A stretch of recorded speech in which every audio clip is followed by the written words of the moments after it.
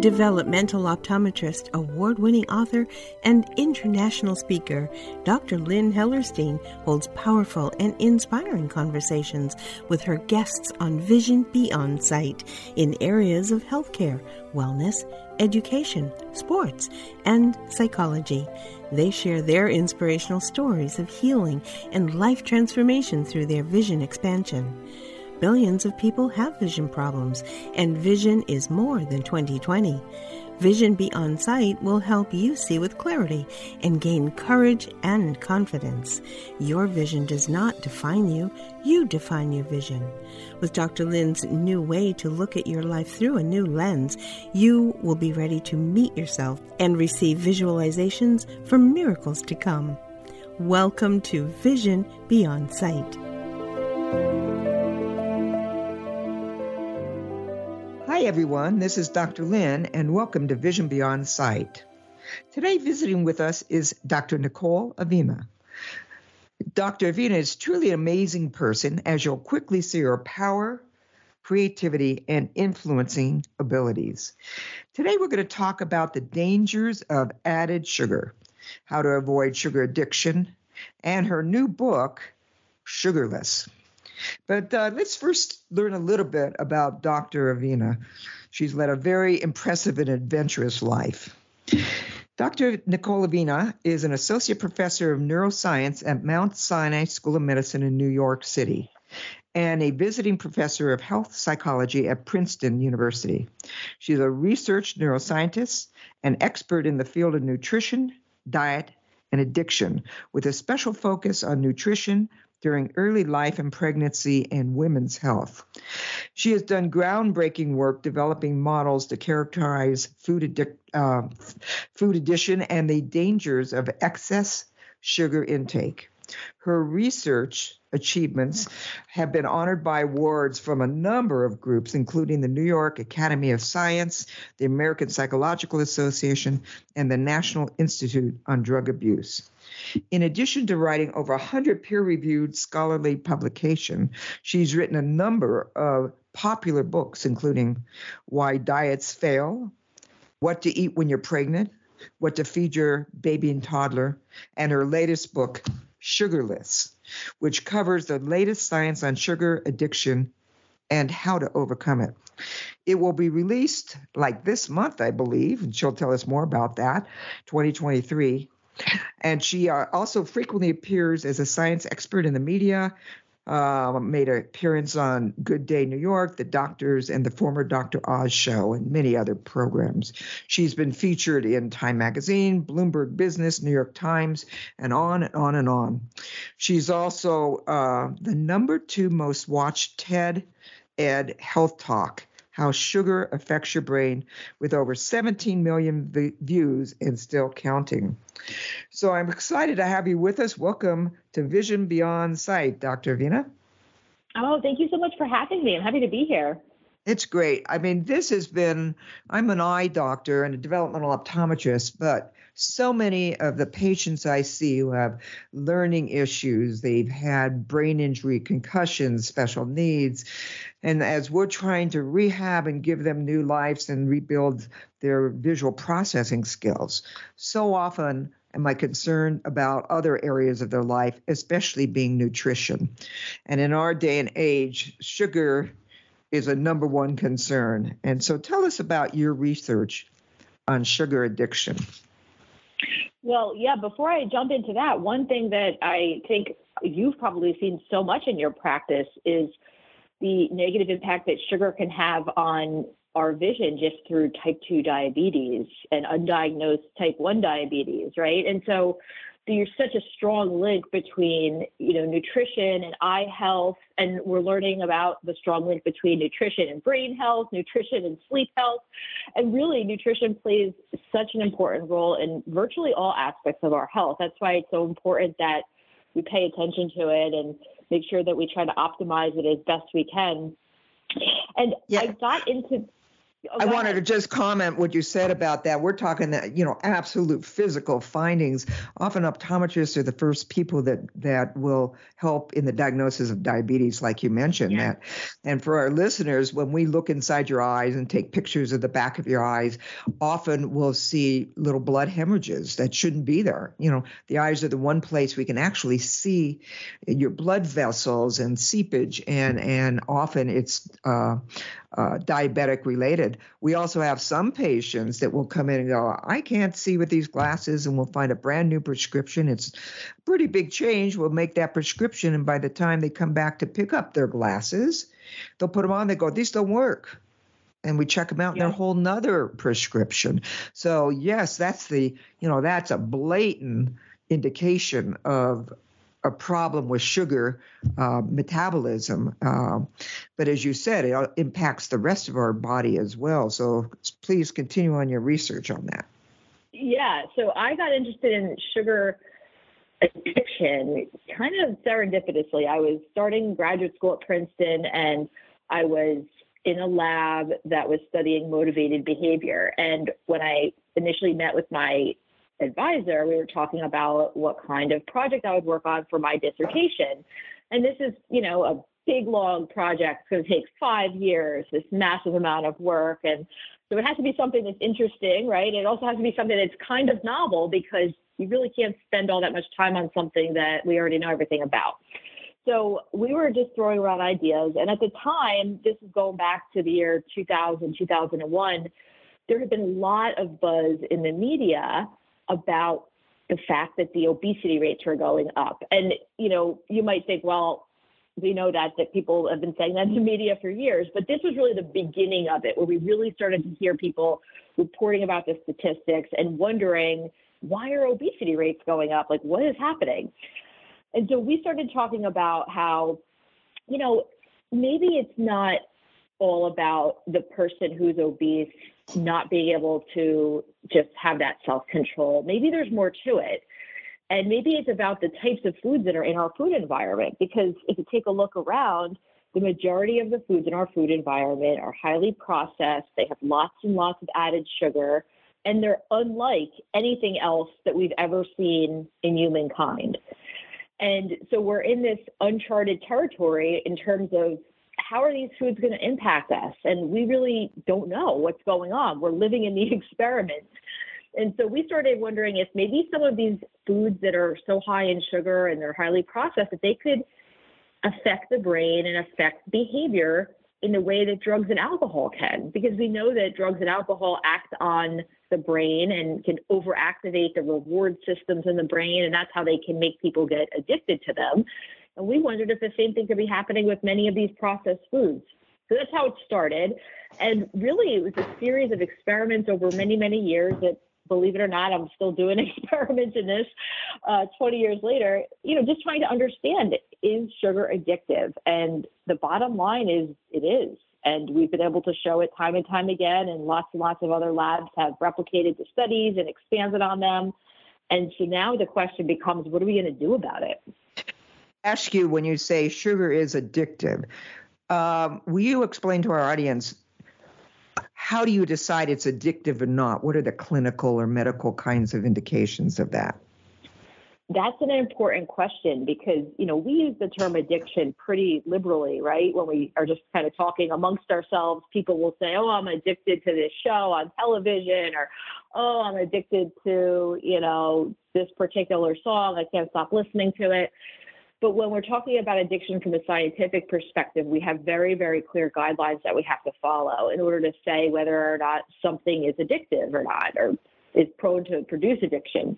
So we use the American Psychiatric Association's criteria for substance use disorder, which is another way of saying addiction. And so we have very clear criteria that need to be met in order to be diagnosed with having an addiction.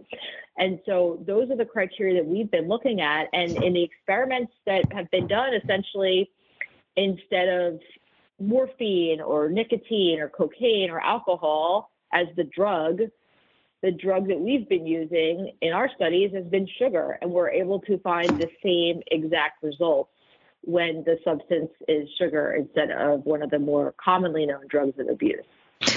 There's actual neurologic brain changes that you can measure through imaging and blood flow and things like that. Is that correct?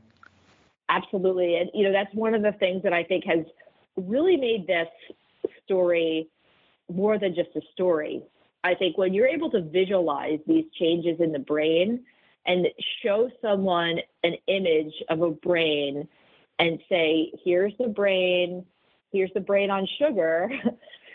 Any questions? If you can, any of the listeners remember that, old commercial from back in the 1980s when the person, it was an infomercial or an educational effort for keeping kids off of drugs. And the person would crack an egg into a frying pan and say, this is your brain on drugs. Any questions? And that was burned into my brain because I was a kid in the 1980s. Never do drugs, right? Because it'll fry your brain. Well, what happens is we're seeing essentially the same thing now, where we can see an image of a person, of a brain of a person who's using drugs, and an image of a person who is overweight or obese, has a highly rich diet of sugar, and the brains look identical.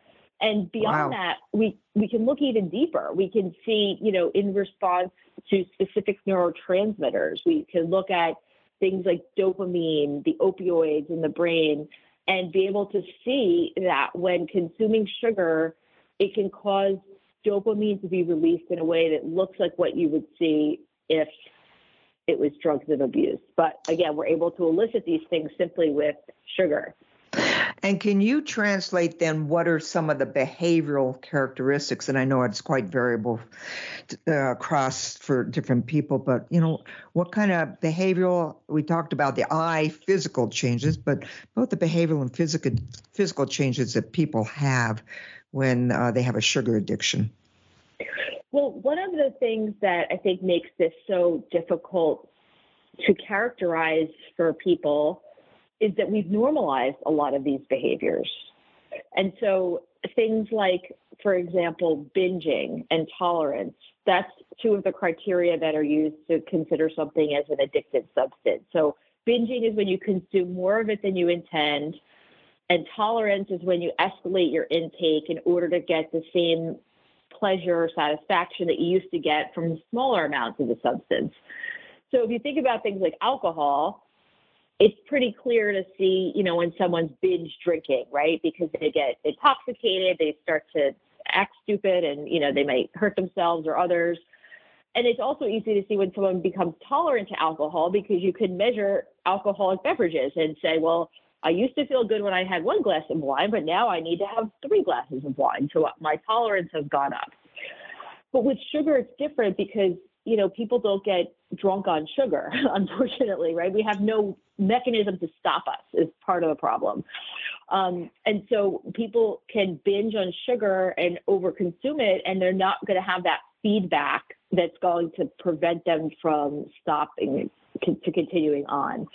And the same with tolerance. We see that, people who used to feel satisfied with maybe a small piece of cake suddenly feel that, they need to have a much larger piece of cake. And so it goes on. And it's one of those things that makes it difficult for people to recognize in themselves and also recognize in others, because it's been somewhat normalized to just, have large portions, have, access to these things and overconsume them ad libitum. And so that's one of the things that I think can challenge individuals. Another criteria is withdrawal. And, we tend to think about withdrawal like we think about heroin withdrawal or opiate withdrawal, which is a very particular type of withdrawal where people will, be extremely ill and need to go to the hospital, be medicated to manage it. But we have to keep in mind that there are other forms of withdrawal, like nicotine withdrawal, similar, I would say, to what happens during sugar withdrawal, where it can be pretty mild. You might have a headache, you might be irritable, you might be lethargic, but it's something that, is going to vary in intensity depending on the person's individual diet history. So those are a couple of the behavioral things that we need to look out for. And I think just regarding the withdrawal, one last thing on that is that a lot of times when people decide to cut sugar out of their diet or cut way back on it, they'll feel those withdrawal feelings, but they won't know it's withdrawal. They'll feel lethargic. They'll feel cranky. They'll feel tired and, feel like they might have a headache. And they misattribute that to low blood sugar. And I've had so many people over the years say to me, I stopped having sugar, but my body reacted by having my blood sugar plummet, and I felt weak and I felt tired. And so I needed to eat sugar to bring it back up. But, it isn't until you actually draw their blood sugar and show them that there's nothing wrong with their blood sugar, that it's actually the withdrawal that they're experiencing, that people have that aha moment where they say, oh my goodness, you're right. This wasn't a physical effect of my body trying to correct it. It's my body actually just going through withdrawal. And that can be tough for some people. That's so interesting. Are there actually any studies that show the impact of sugar on like attention or hyperactivity? I mean, I have my own kids, and I've seen kids in the practice that we just automatically say, wow, they're on a sugar high without really knowing if that's true or not. It's so true. Yeah. And, I talk about this a lot in my new book, Sugarless, about all the different behavioral conditions where sugar plays a role. And, a lot of times, especially among young children, if they're having difficulty focusing, if they're not paying attention in school, if they're acting out, they get recommended to put their children on medications to cope with those behaviors. And for many children, yes, that might be required. But I also think the first step should be getting the sugar out of their diet, because so many kids are acting in accordance with what the sugar is doing to their brain. If sugar is overacting your brain dopamine system and causing you to exhibit these addiction-like behaviors, guess what? You're not going to be able to focus. You're going to be acting out. You're going to be doing these things. So it makes complete sense, if your diet is full of sugar, that you're going to have some cognitive impairment going on. And that's exactly what the research is showing. There's so many studies that have now come out showing that sugar intake is linked to brain health, it's linked to cognitive health, it's linked to behavior, focus. And those are all things that we can control to some degree by making changes in our diet. Interesting. So the big question is, how much sugar? And I know it's quite variable, but you say take it out or cut it down, or, how would parents know that? Because often the parents are probably addicted as well, because if it's in the house, everybody's eating usually that kind of a diet. So how does a parent even get started at looking and documenting it and then making a change? That's a whole story in itself, how you make the change. Yeah, well, I think the first step is looking at it.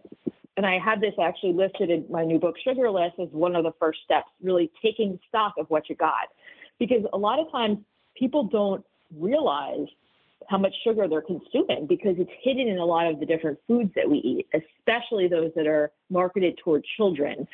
And so one of the tasks that I have for people to do is to really just go through your pantry, go through your refrigerator, take a look at what you have, and not get rid of all the stuff with sugar in it, but make a list of what things have sugar in them and how much, so you can get a sense of what proportion of the things that we have in this home have added sugar. And then that way you can start to make some changes. And so let's just say, you have your kid's favorite breakfast cereal has, 12 grams of added sugar per serving. Well, let's see if we can go to the store and find a breakfast cereal that maybe has half that amount and work toward reducing it. It's not about, cold turkey cutting everything out, because we all know that that's not going to be sustainable. A better strategy is to work on reducing. And when you implement that, you can really start to see not only where the sugar is, but you can make these really easy swaps. And there's so many options out there for different products. And fortunately, we have a lot of products that are available now that are sugar-free, that have, recognized that sugar is not good for our health. And companies have been reducing the sugar in many products. So there are options out there. So it's just a matter of figuring out where the sugar is hiding so that you can get it out or get it reduced as much as possible. And for our readers, because not all of them, there are a lot of astute parents certainly and people that can read labels, but a lot of people don't necessarily know what it means. What is a lot of sugar? You said 12 grams in your cereal. I mean, what would be a high, moderate, low amount of added sugar? Well, just to put it into perspective, when you take a look at the nutrition facts label now, because it's been put into ruling over the past couple of years, all the food companies now need to put on the label how much % of daily recommended value of added sugar is in the product. So that means that if you buy a pint of ice cream, it's going to have a percentage next to the sugar. So you'll know, okay, this is 50% of the recommended value of daily intake of sugar. So if I have just this one serving of ice cream, I'm eating half the amount of sugar I was supposed to have in the day. So we do have that information so that you can kind of gauge that, okay, if it's obviously 50% of your daily recommended value, it's probably not something that you want to have, as a dessert, right? Because that's awful high. The recommendations for how much sugar we should be consuming each day, added sugar, are 6 to 9 teaspoons a day. But the average American is consuming 17 teaspoons a day. So independent of body weight status and health status, the average American is consuming much more sugar than is recommended. So for cutoffs, I tend to tell people whatever is lower than what you're consuming right now is best. Okay. So I think, and I think, when it comes to things like cereals, and again, it's going to depend on the ice cream side of things, like, okay, it's going to obviously have more sugar in it than we like, but try to find one with less sugar. And then for things like cereals, again, I like things that are 6 to 7 grams of sugar. That to me, I think is, a more reasonable amount. In addition to how much sugar it contains, you want to also look at what are the other ingredients, because let's just say granola as one example. There are lots of different granola varieties out there. And if I find a granola that has maybe 6 or 7 grams of sugar in it, that doesn't sound too bad. But if it also has ingredients that have a lot of fiber that are going to promote satiety and they're going to be good for our health, then I think it's a healthier choice, right? Because you're going to have that fiber to help mitigate the effects that the blood has on our blood sugar, and you're going to get all the nutrition from the other healthy ingredients that are included. So I think it's important to look at sugar, but I also think you have to look at it within the context of the other ingredients too. Right. That's great. Well, Dr. Avena, we're going to take a break here in just a minute. When we get back, we're going to learn more about the sugar addiction that so many people around the world have. And so we'll see you in just a few minutes and take a break right now. Dr. Lynn will be right back after this.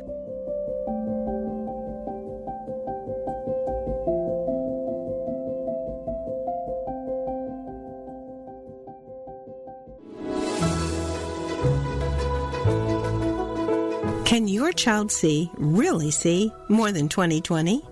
Does your child struggle in school, have trouble with tracking when reading, or resist writing? Dr. Lynn Hellerstein's award-winning book, See It, Say It, Do It, provides parents and teachers with specific tools and strategies in visualization and processing.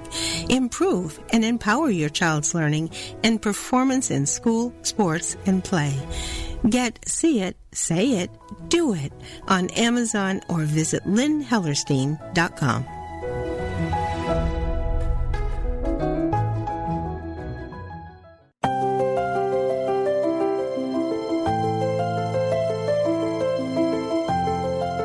Developmental optometrist, award-winning author, and international speaker, Dr. Lynn Hellerstein holds powerful and inspiring conversations with her guests on Vision Beyond Sight in areas of healthcare, wellness, education, sports, and psychology.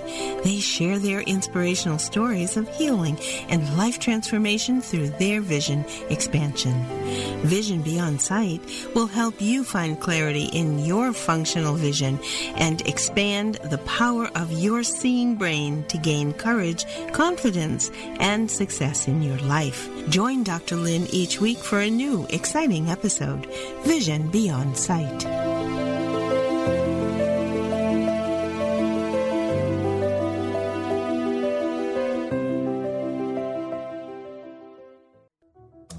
Dr. Lynn Hellerstein's book, 50 Tips to Improve Your Sports Performance, has identified the top 50 ways for you to achieve excellent results in any sport activity. Enhance eye-mind-body coordination skills, achieve the mental edge, prevent injuries. This book belongs in every athlete's or coach's sports bag. Get 50 tips to improve your sports performance on Amazon or visit lynnhellerstein.com.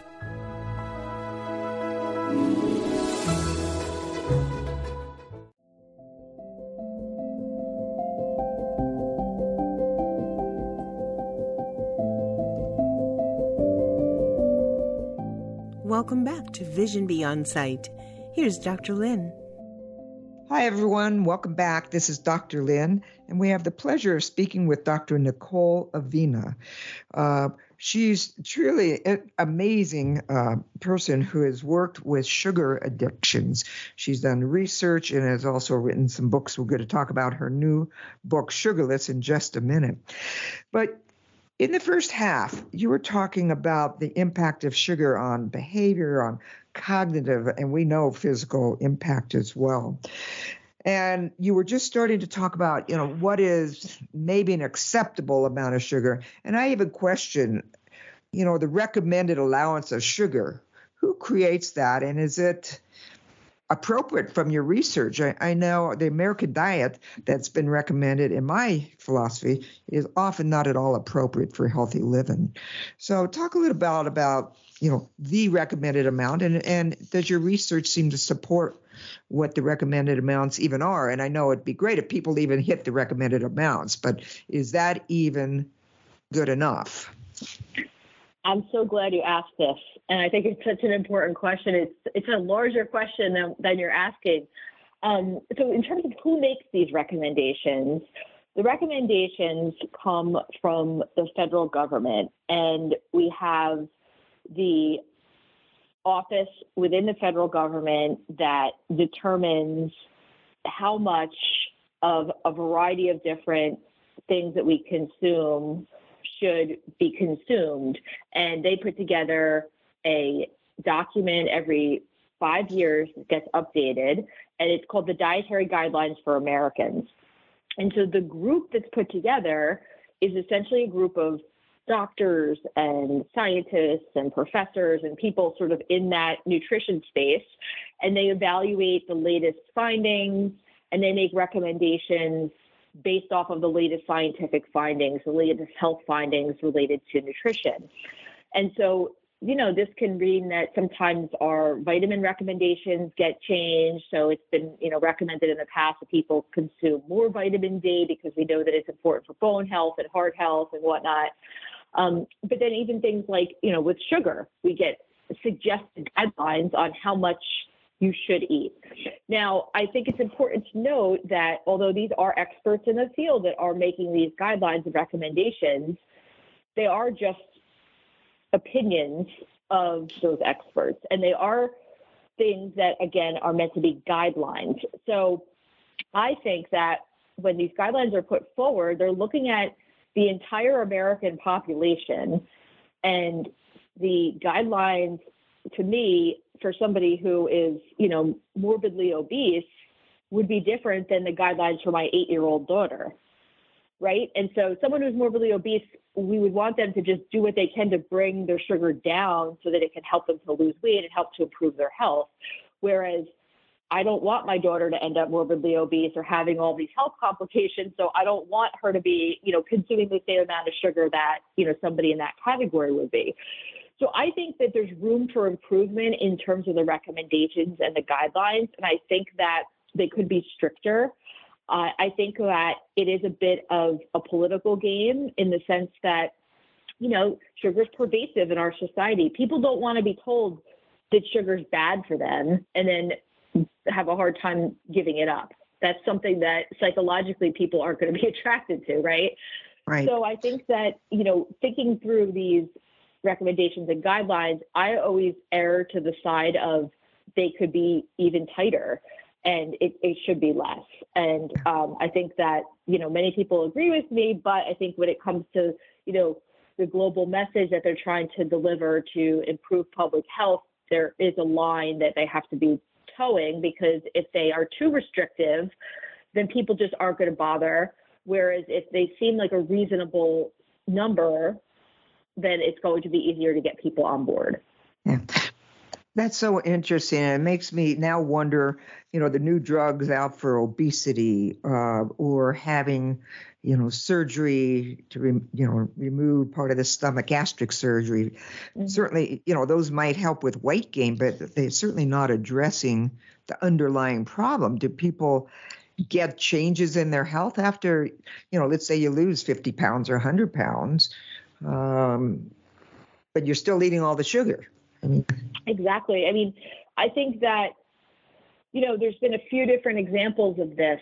If you don't address the underlying cause of why people are overeating, then you're not going to fix the problem. It's a Band-Aid. It's putting the old phrase, putting lipstick on a pig, right?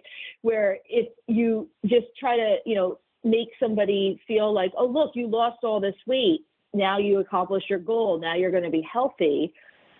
It doesn't work like that, because they have to make the changes. The brain has to change. They have to be able to have the changes that they're making be sustainable.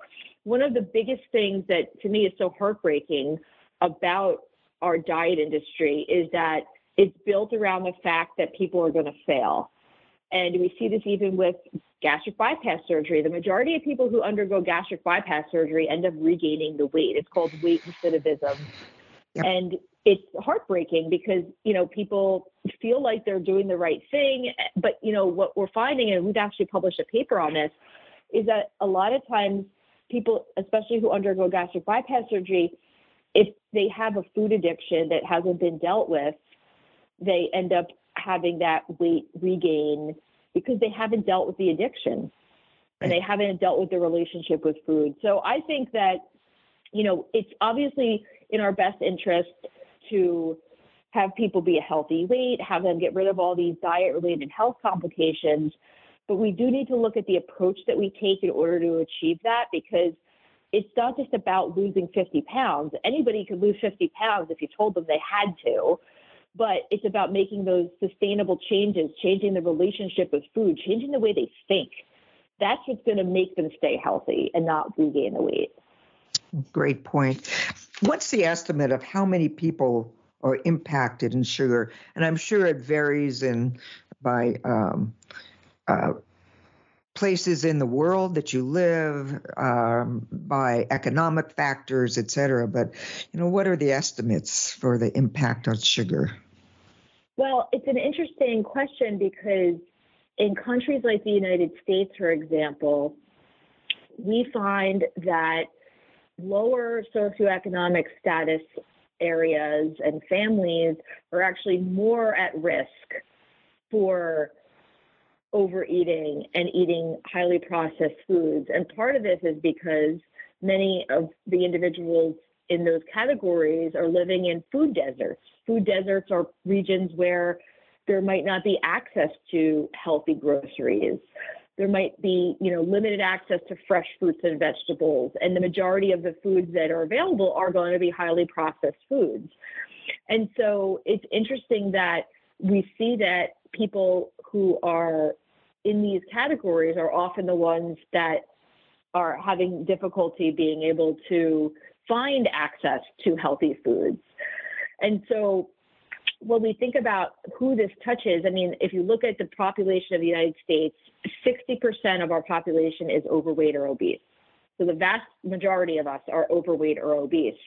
And that's independent of socioeconomic status. So I think that this is something that is extremely pervasive, and we see it happening, in different geographic regions more often than others. So there's certain states in the United States, like West Virginia, Alabama, Mississippi, that have higher rates of obesity. And these are also the same states that have higher rates of food deserts. And they're also the same states that have higher rates of low socioeconomic status and poor health in general. So I think there are some overlaps here between many different public health issues that are going on. And sugar seems to be another one that's now just being layered on top of it.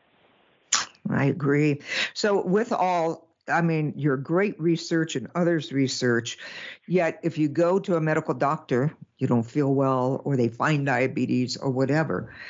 So few people ever get the guidance of really making lifestyle changes. And I know that personally. I've switched almost all my health care to primary functional medicine, where we're looking beyond just the regular blood work and talking about nutrition and all. But most of that's out of pocket cost-wise. And so it's not affordable for many, if you just talk about Americans, much less the rest of the world. So what would it take to get the medical field on board? I know there's a lot of dollars in advertising from the nutrition and the food companies to combat that. What's the path to making changes, really? Yeah, I mean, it's such an important question, and I don't know the answer. I think about this so often because you're right. It is unfortunately the case that when you go to a primary care physician, it's almost become like a robot. I hate to say this, but you don't even really get the eye contact because they're like clicking away at their laptop, making notes, and they weigh you, they, get all this blood work done. And if you did, let's say, weigh a little too much, often the recommendation is, oh, well, why don't you try this weight loss drug? Or, oh, why don't you, your A1C level is close to borderline. We should probably put you on a diabetes medication. I think that it's sad because so much could be done by just changing your lifestyle. And what do you have to lose, right? As a first step, what do you have to lose? If you say, okay, well, let me go home and make some changes in the way I'm living and see if that reduces my A1C or if that reduces my body weight to a healthier range. And if that doesn't work, then I'll do the medication. But you're not going to get that kind of support from a regular doctor because that's not what they're trained to do. And right. I think that's a disservice to our community, to our society, and it's a disservice to the doctors, to be quite honest, because I think that, the structure of medicine lately has become that there's so much pressure on doctors to get these patients in and out that they don't have the time to be able to explain to people, how do you, pick healthier meals? Like, how do you go about doing this? It's not as simple as saying to somebody, just go home and change your lifestyle. Like, you have to help people through that. You have to help people to understand what that means and how to do it. And, 20 years ago, I had surgery for a tumor in my colon. And after the surgery, I became allergic to most foods. And I went to at least 5 GI docs. Not one of them ever asked what I ate. And it was awful. And I finally went to a pediatric GI doc that was specialist in celiac. And he basically told me and this was 20 years ago, it's gotten somewhat better, but he told me to find a support group for the kids that have celiac, even though I'm borderline, I'm not diagnosed with it, and let the other mothers help me figure out what to eat, which was a great recommendation and worked really well. But yeah, that's not how medicine is supposed to work in my mind, by all means. Can you just comment, I've been doing a lot of reading on metabolic disorders and diseases like Alzheimer's. And there are some people that think that there's a group of Alzheimer patients that present almost like type 3 diabetes, which again, now is a metabolic sugar. Can you just comment on some of these other illnesses like that? Yeah, I think that the type 3 diabetes example is really a great way to talk about this and to introduce that, because there is so much new research that's coming out that's showing that a chronic lifetime of consuming excess amounts of sugar, not only can it put us at risk for lots of these other diseases and conditions that we know about, like cardiovascular disease, but it can also put us at risk for things like Alzheimer's disease, which in the past, Alzheimer's disease was kind of viewed as this sort of thing that people would get, and we didn't really quite know why, and maybe there's a genetic component, but now here we're showing here's a dietary component. So you can help to reduce your chances of getting Alzheimer's by having a healthy diet. And I mean, that's something that I think a lot of people are still trying to wrap their mind around, right? Because it just kind of shows how pervasive our diet is when it comes to our health and how important our diet is when it comes to our health. And I think we're seeing this with other things related to our brain health as well, not only Alzheimer's disease, but there's also been a significant amount of research that's been looking at depression and anxiety, and it's linked to diet and sugar in particular. And, so many people in America, especially young people these days, it breaks my heart because I have young children. And when I hear about, so many people struggling with anxiety and depression and other mood disorders, it breaks my heart because then I see the same group of individuals also eating a diet that's not supporting a healthy mood or, supporting their emotions. And so that's something where I think we could be doing more, where, again, we need to think about this from multiple levels. And if people are struggling with their mood, what do you have to lose by changing your diet and seeing how it has an impact? And so much research has now suggested that sugar plays a detrimental role in our brain health and our mental health. So it's definitely something to consider when we're trying to make changes. Thank you for that. And I think to give our listeners just a little break in optimism, can you go over some sample snacks and foods and comment also, on the sugar substitutes that, people go, oh, it's a diet food, then I'll drink tons of Diet Coke or Diet Pepsi or whatever. So kind of give some guidance on foods that people could go right out and feel fairly safe in what they're eating. Well, I'm glad you asked this because I think it's so important to have that, piece of information about what you can do, right? And in my new book, Sugarless, I tackled this very, very important question of, what should you be eating or drinking?